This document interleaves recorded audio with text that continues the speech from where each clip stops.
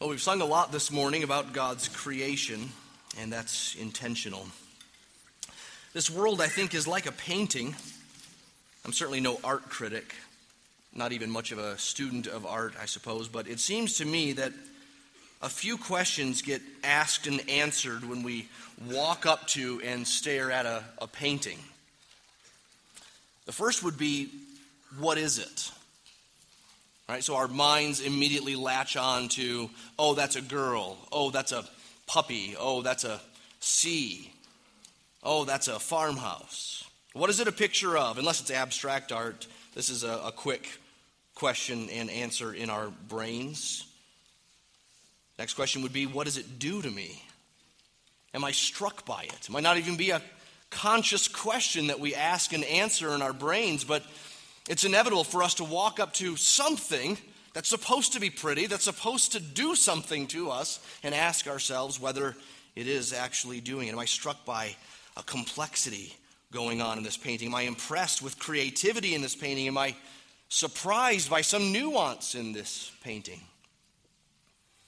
And then I think another question would be, what does this mean? What does this picture, this painting mean, if anything? I know with some art there isn't much of a message there if it's discernible at all. Some art, on the other hand, is quite preachy, and usually that's not good art. But whatever end of the spectrum we're talking about here, mysterious and no message, or preachy and obvious message, I think it's part of the aim of an art critic, from what I understand, to eventually try to put a finger on meaning. Well, that painting is real, and yet it reflects a greater reality, right? Maybe a story, maybe a relational dynamic or a feeling. Creation is like God's painting to us. It's real, but it reflects a greater reality. And we're supposed to do those few kind of questions and answers in any part of experiencing God's creation. We must not only stop and see it and know what it is, but we have to stare at it and see its beauty, its complexity, and its wonder. We're supposed to be touched by it or struck by it. But further, we're supposed to also ask what it means. What is it saying? God's creation is saying something. Psalm 19 tells us just that. Would you turn there in your Bibles if you have a copy of God's Word with you? Turn to Psalm 19. And we're going to this morning focus on just the first 6 verses of this psalm, which deal with creation. The first 6 verses of Psalm 19, a psalm of David, say this: "The heavens declare the glory of God. The sky above proclaims his handiwork. Day to day pours out speech. Night to night reveals knowledge. There's no speech, nor are there words whose voice is not heard. Their voice goes out through all the earth, and their words to the end of the world. In them he has set a tent for the sun, which comes out like a bridegroom leaving his chamber. Like a strong man runs its course with joy. Its rising is from the end of the heavens, and its circuit to the end of them, and there is nothing hidden from its heat." Well, I'd like us to consider 5 things from this first half of Psalm 19. The first is this: that God speaks. He speaks. We should just consider that simple fact. God speaks. We have a talking, communicating God. It's his very nature to reveal. It's his very nature to commune and to communicate. This tells us that he's also a condescending God. It's condescending for him to reveal to us as he has in words, in human language, or in creation, in what he's made.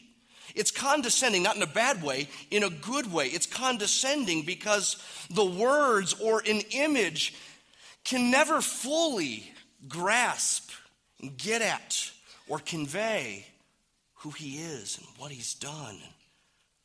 It can never really get at all of his attributes and his ways. It's innately limited this thing of language or this thing of creation. It isn't him. We can't see him. He uses words, what we can see, what we can hear and understand. He uses creation for us to see and for us to know that he's there. It's condescending and it's kind for him to do that. It's kind for him to reveal himself to us in these ways. If he hadn't revealed himself to us, we wouldn't know. We wouldn't know what to believe. We wouldn't know what to do. We wouldn't know what's wrong. We wouldn't know what the fix is. And it's also kind of scary to think about the fact that God speaks and he has revealed himself. You see, if he's spoken, then there's this issue of how we respond, how we should respond, how we have responded, and what the difference is between those two. We'll come back to that a little bit later. We'll just note that, at first, that God speaks. But secondly, we could talk about this, how God speaks. You probably already know this, even though we only read the first half of Psalm 19. The second half deals with Scripture. Psalm 19 tells us there are two primary ways that God has revealed himself. He's revealed himself in the stars and Scripture, or the world and the Word. Verses 1 through 6 are the first. Of course, verses 7 through 11 deal with Scripture, or the Word. And we'll look at that, Lord willing, next week, the verses related to Scripture. This week, we see David focusing on how God's revealed himself, specifically in this passage, in stars. David focuses our attention on the sky and the stars. But he's not suggesting that God only reveals his glory in the sky and the stars, but not other parts of creation, not on the ground, not in the animal kingdom. No. David is fixating on one glorious part, just like he did in Psalm 8. But everything he says about the stars is applicable to any part of God's created order. So no surprise then that Psalm 104, for instance, focuses on God's ways and his wonder in the animal kingdom. All of it, every bit of creation. God is speaking in it. He's speaking through it. Well, it's a different kind of speaking. It's silent for the most part. But we could say the silence is deafening. There's irony in Psalm 19. David is trying to communicate the very fact that creation is silent. Stars far, far away certainly can't be heard. But boy, they sure send a loud message, don't they? It's a picture worth 1,000 words. Notice the language. Verse 1, he says the world is declaring the glory of God. It's proclaiming. Verse 2 says it pours out speech. Literally, it's the idea of a spring bubbling over, just spewing and spewing. A revelation of God in creation is bubbling over and constantly spewing. What's it spewing? Well, speech. Not really speech, because it's speechless speech. It's wordless words. But it's telling. Still the same. Verse 2 says it reveals knowledge. The night, he says, reveals knowledge. Just the way night comes on the scene. And what do you see at night that you couldn't see in the day? Stars. If God hadn't given us night, we wouldn't know stars are there. We get to see it, even without a telescope, even sometimes in the city. We get to see stars, and they reveal knowledge when night comes. A silent yet screaming testimony.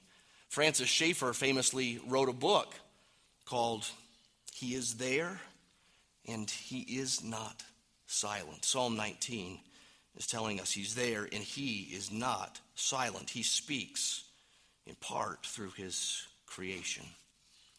The third thing we should think about is what creation says. What it says. Creation says at the simplest level that there is a God. God made it, and so he's there.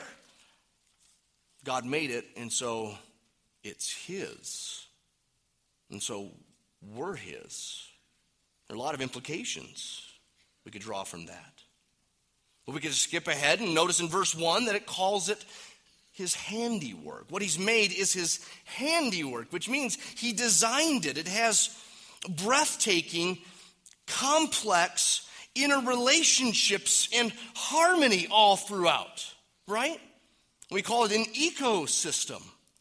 We say sometimes, or we hear anyway, unless you're a scientist, you probably don't say it, but we hear from time to time that if this animal or this plant or this rainforest is removed from our system, we're going to have trouble. There's a trickle-down effect. There's design involved in all of it. It has the smell of purpose, not chaos, not chance. So, according to the Bible, unbelief is foolish. Psalm 14:1 says that. The fool has said in his heart, there is no God. The fool. Now, the Bible isn't making fun of you if you're an atheist or an agnostic. The fool is a kind of technical term oftentimes in Hebrew literature. It means he who doesn't own up to what he really knows. He who doesn't do what he should. He who goes a certain path and pays the price for it eventually. So it says unbelief is foolish. Here's proof that unbelief is foolish. Richard Dawkins recently speculated the human race could have been started by aliens. Did you see this? In a recent interview, and I quote, Richard Dawkins said, "It could be that at some earlier time, somewhere in the universe, a civilization evolved, probably by some kind of Darwinian means, probably to a very high level of technology and designed a form of life that they seeded onto perhaps this planet. Now, I love that there's an in there. Now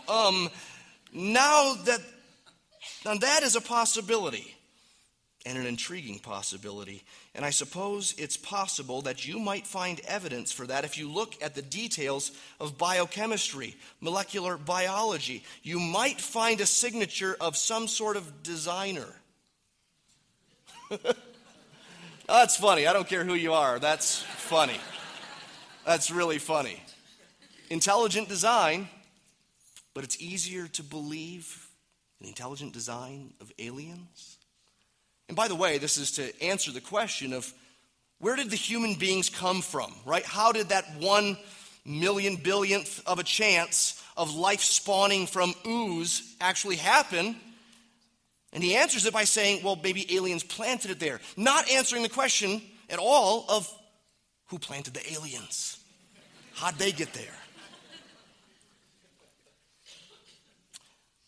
But creation doesn't just say that God is there. If we look closely at Psalm 19, we see right off the bat that it shows God's glory. This Hebrew word for glory literally means weight. It shows that he's weighty, he's big, he's God. It shows the godness of God. It shows his power. It shows his wisdom. It shows his beauty, his creativity. It shows his ongoing involvement in his creation. It shows his care for us and his provision for us, his protection of us. And it also shows his joy. Creation shows God's joy. Look at Psalm 19, verse 5. Verse 5. Verse 5 says, of the sun, it comes out like a bridegroom leaving his chamber. A bridegroom leaving his chamber. Now, this is either the day of the wedding, the bridegroom leaving his house, going to the wedding. That's a happy time. Or it's him leaving the love shack that night. That's a happier time. That's probably what it's talking about. Like a bridegroom leaving his chamber, right? He's been waiting a long time. And And now it's here, wedding night, consecration, and consummation of the wedding. That's one picture of how the sun rises. It rises with that kind of joy and fervency.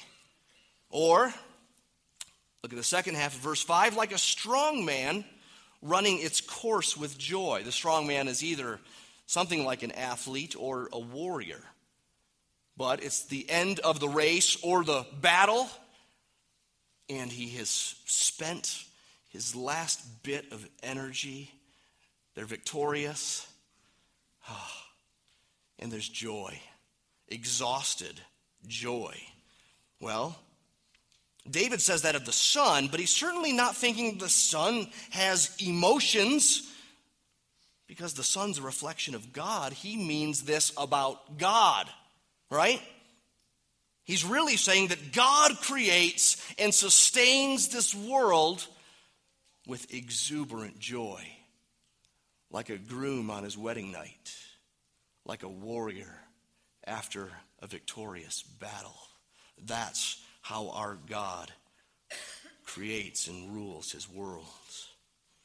Now remember, these things are not just hinted at in creation. It's not subtle. They're not whispered by creation. Look at the words again in verse 1 and 2.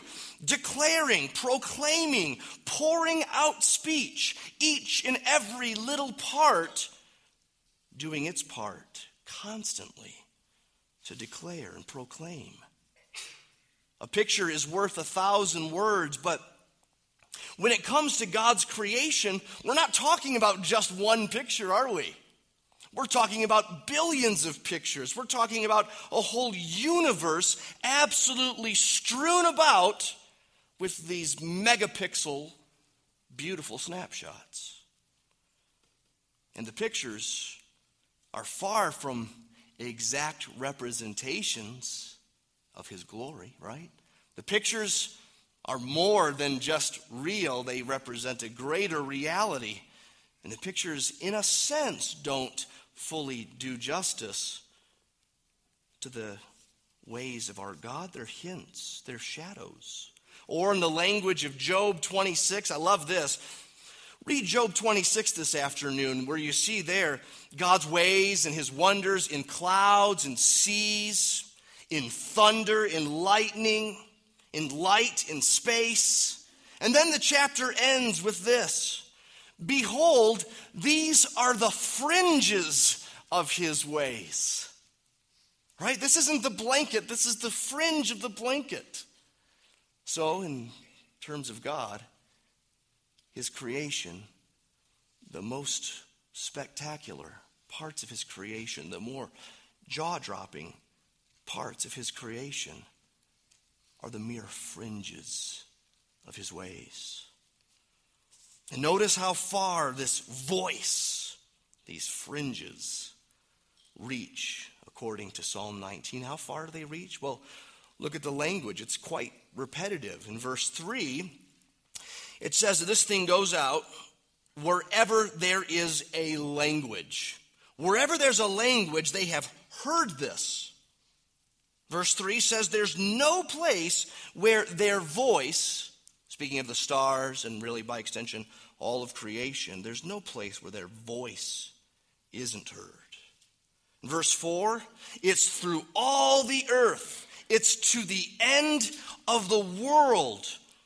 And then in verse 6, just like the sun, which comes up over there and goes down over there, and we know just keeps going around and around, there is nothing hidden from the heat of the sun, so there is nothing hidden from God's glory. God's glory, just like the sun, is from one end of the heavens to the other. Now, this is huge. This is huge. You got to get this.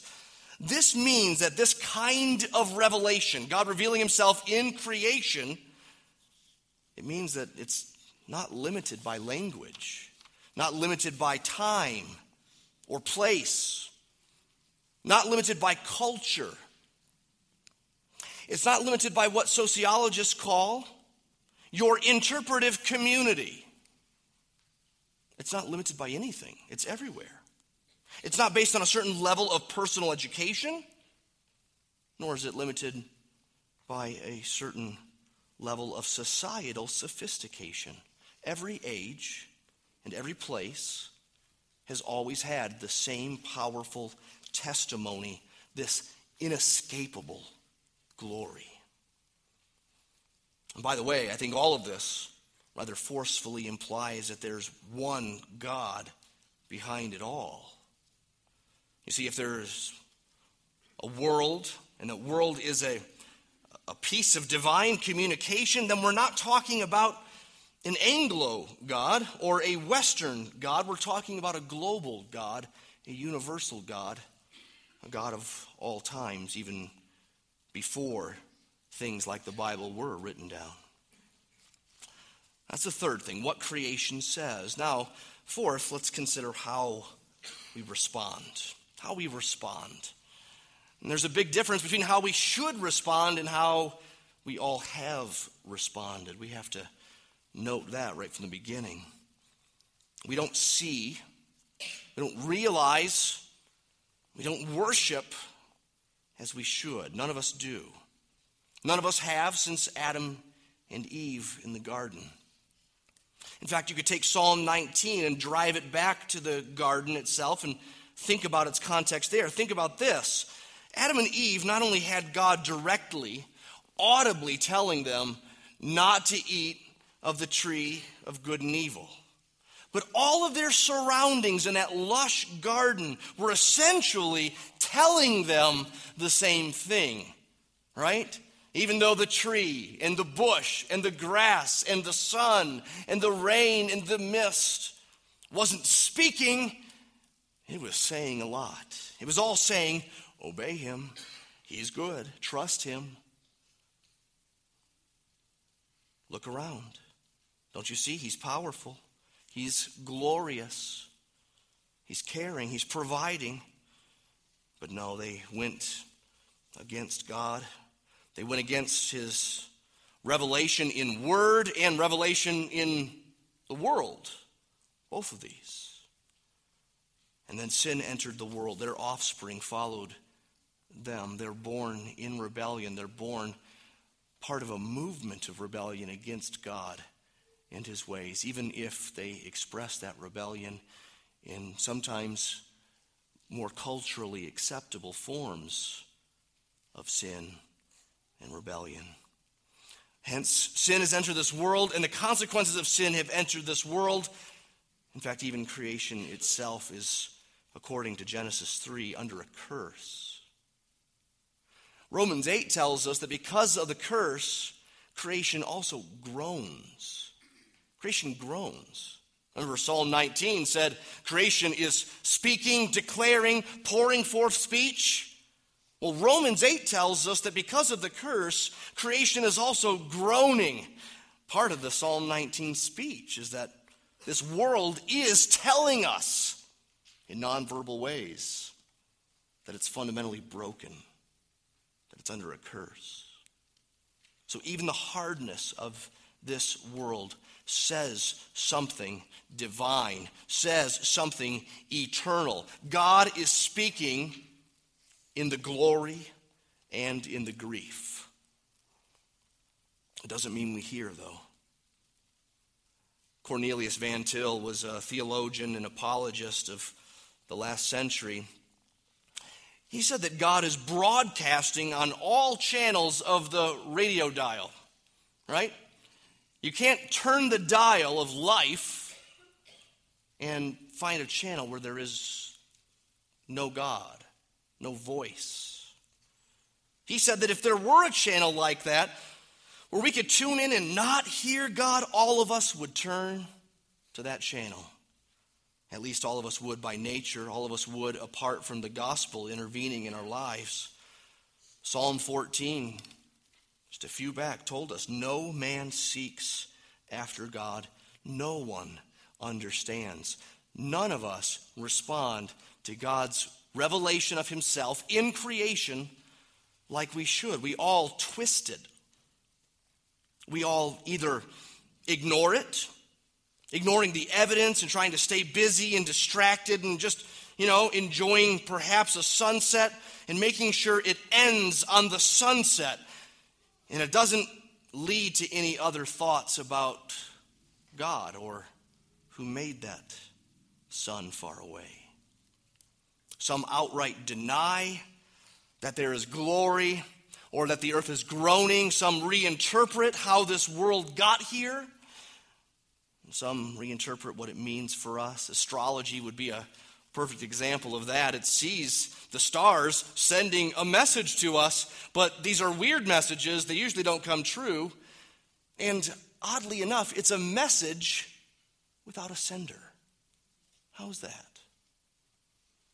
I want to know the sender before I enjoy or trust the message. Some deify this world.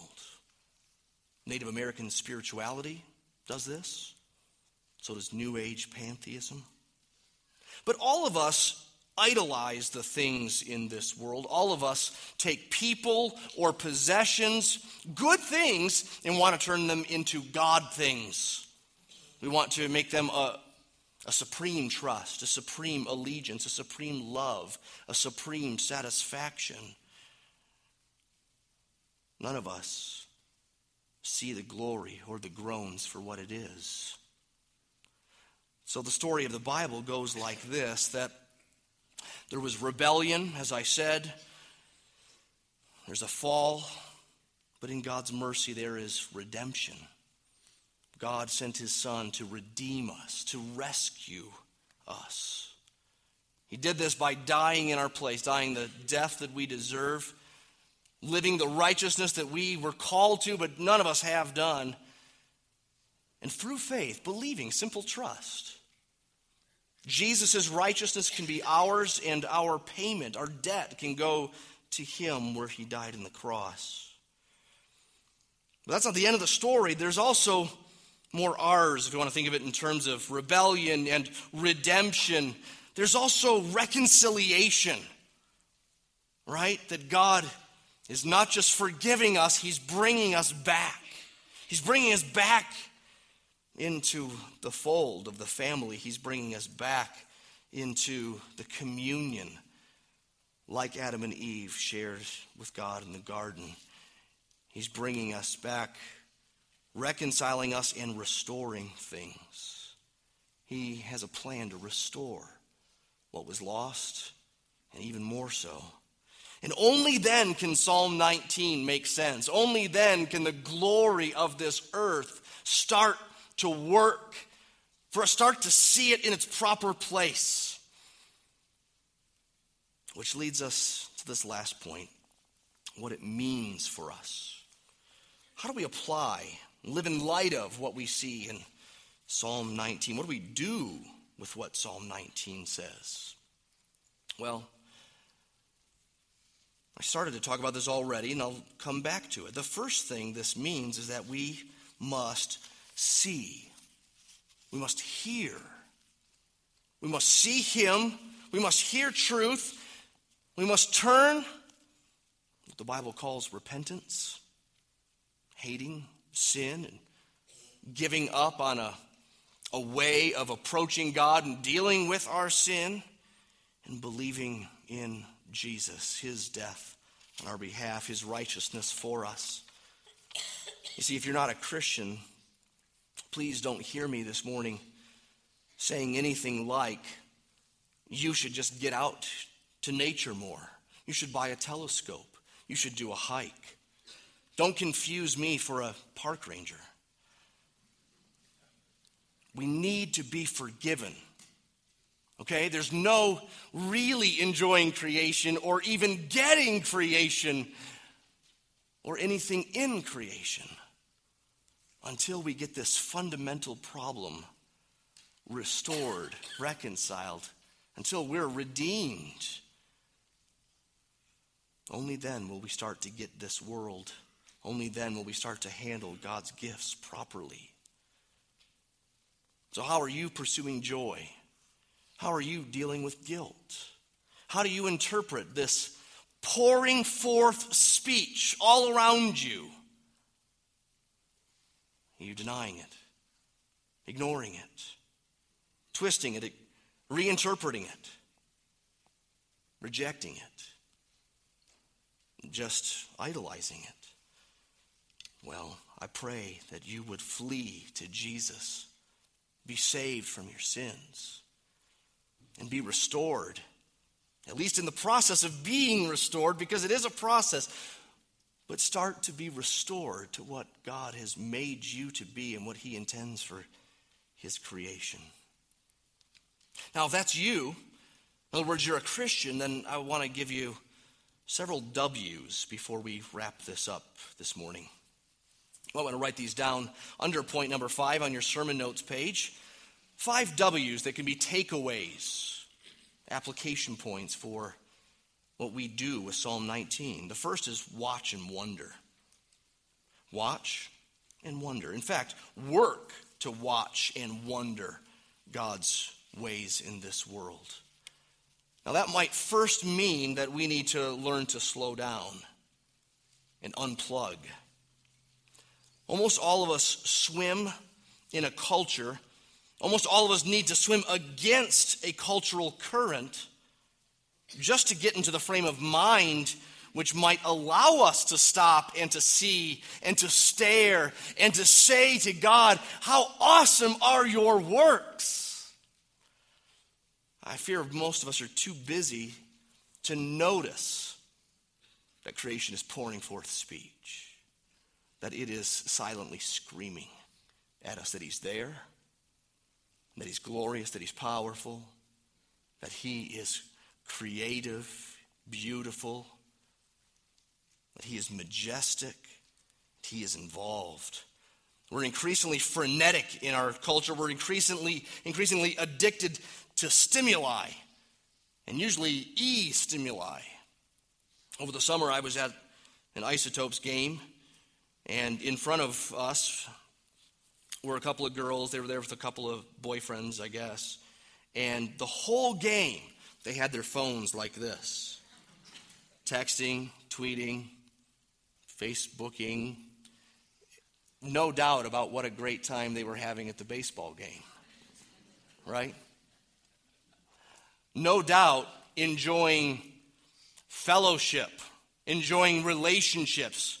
Here they are with people, real people, not e-people, real people. And they're not talking except to occasionally show each other a tweet. And then back to this. I couldn't believe it. So I tweeted about it. No, I didn't. That's why I don't have a Twitter account, because I would head down that path, I think.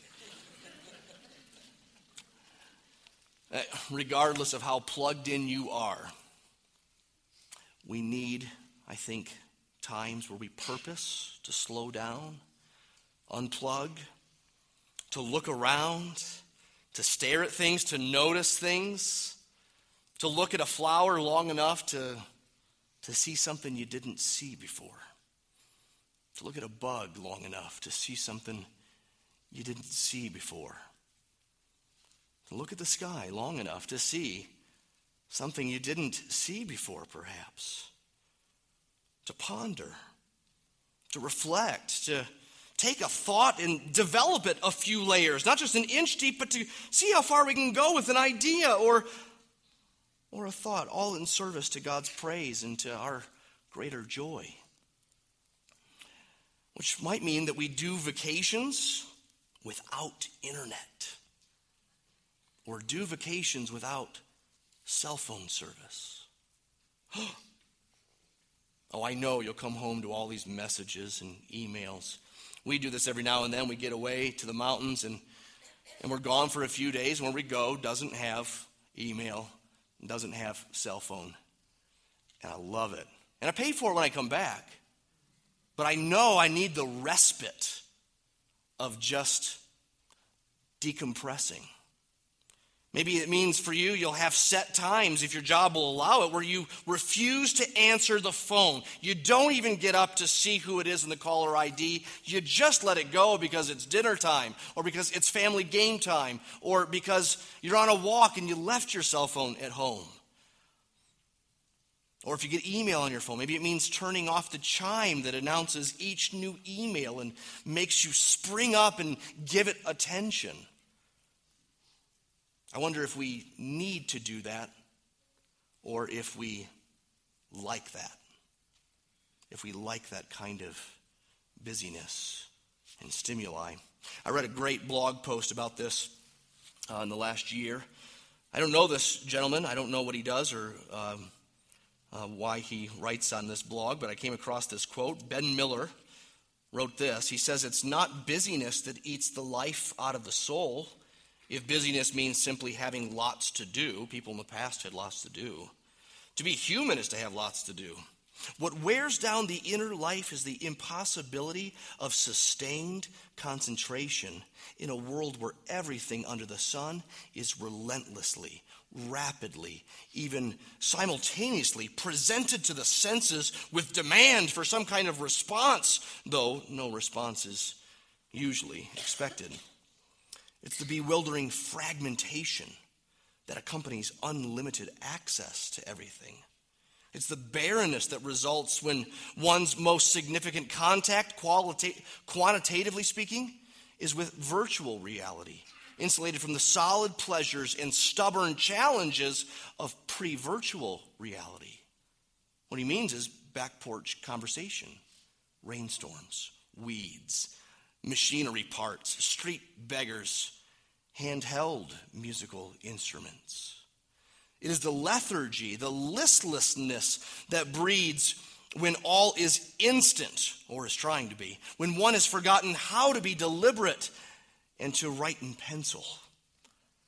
It's not busyness that eats away the soul, it's the acid of catered sovereignty.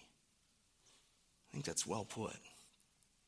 So slow down and unplug. That's part of watching and wondering. Also realize that Revelation in Psalm 19, 1 through 6 here is not limited to nature.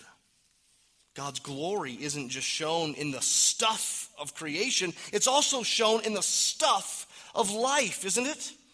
You see, people show us God's glory, and I don't just mean on an anatomical level. I mean how they think and live and act and interact. God's fingerprints are on our quirks, on our uniqueness, and how he hasn't made us the same. Relationships and surprises, laughter, celebration, justice, music, human beauty, human creativity, ingenuity, innovation. You see, we're made in his image, so all those things, even innovation, in a sense, are part of his reflections in this world. Anytime we watch SportsCenter Top 10, anyone know what that is? So there's a top 10 list every day, a quick video run through of the top 10 plays of the day. And that really is something about God, isn't it? To see all these how they do that, right? How they do that. Anytime we say, how they do that? Or anytime we hold a new device in our hands and say, what are they going to think of next? It's an arrow that points us upward to him. That means that your iPhone is either a tool in service to him or it's an idol. It's usually not both at the same time.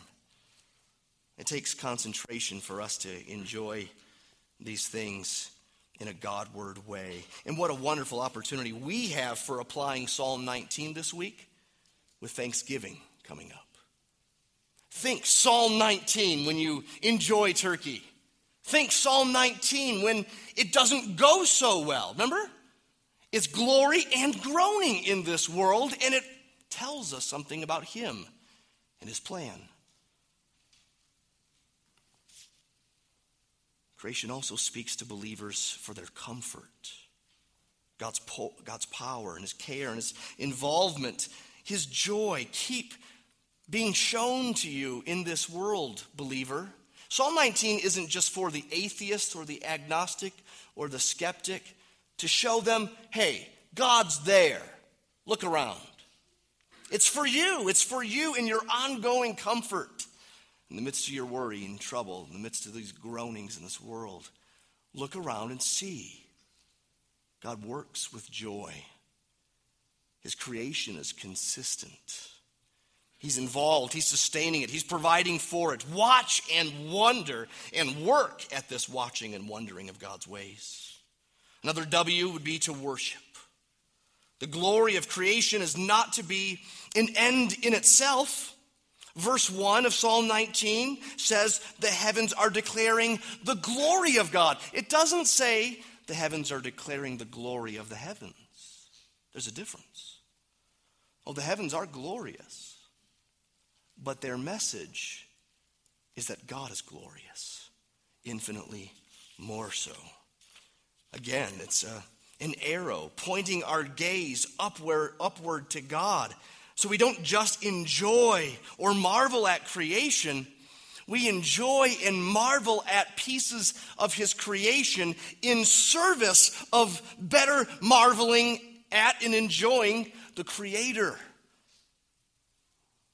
For it to end on enjoying, marveling at creation, is to do the opposite of worship.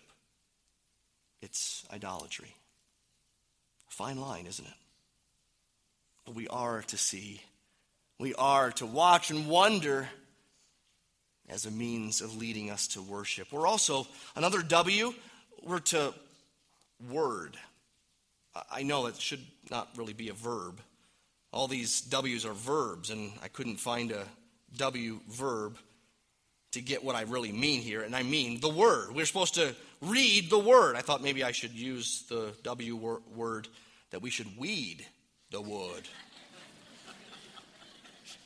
But I decided not to. My point is this: if it's glory that we seek, then we shouldn't be content to look at a star far away, and we shouldn't be content to look at a tree close up, however big it is, or that rock, or that badger. God has spoken powerfully, wonderfully, and uniquely in creation, but he has spoken clearly and savingly in his word. You can get creation wrong. You can get his word wrong too, but it is more clear. John Calvin said that from nature we can know the hands and feet of God, but from Scripture we can know his heart. There's a difference. So yes, look up to the stars, look around this world, use and cherish all of it as a tool for worship, but even more so, look down to the word and keep looking and keep looking, keep hearing. More on that next week. One more W and we'll be done. We should witness. We should witness. We want his glory to spread. We want others to taste and see that he's good. We want others to realize what is going on around them. We want to join creation. Get this. We get to do this. Join creation, join the angels, join God's holy word, and join God himself in declaring, in speaking, in pouring forth speech. The revelation of creation is not enough for people to be saved. No one can look at a tree and say, I wonder if there was a guy long ago who died on a cross for my sins and now offers grace to me apart from works. No. Romans 10 says, if they don't hear, they won't believe. If they don't believe, they won't be saved. So we have to go. We have to tell. They must hear of Jesus and his coming, his dying, and his rising. And they can't get that from a tree or a star or a rock or a bird.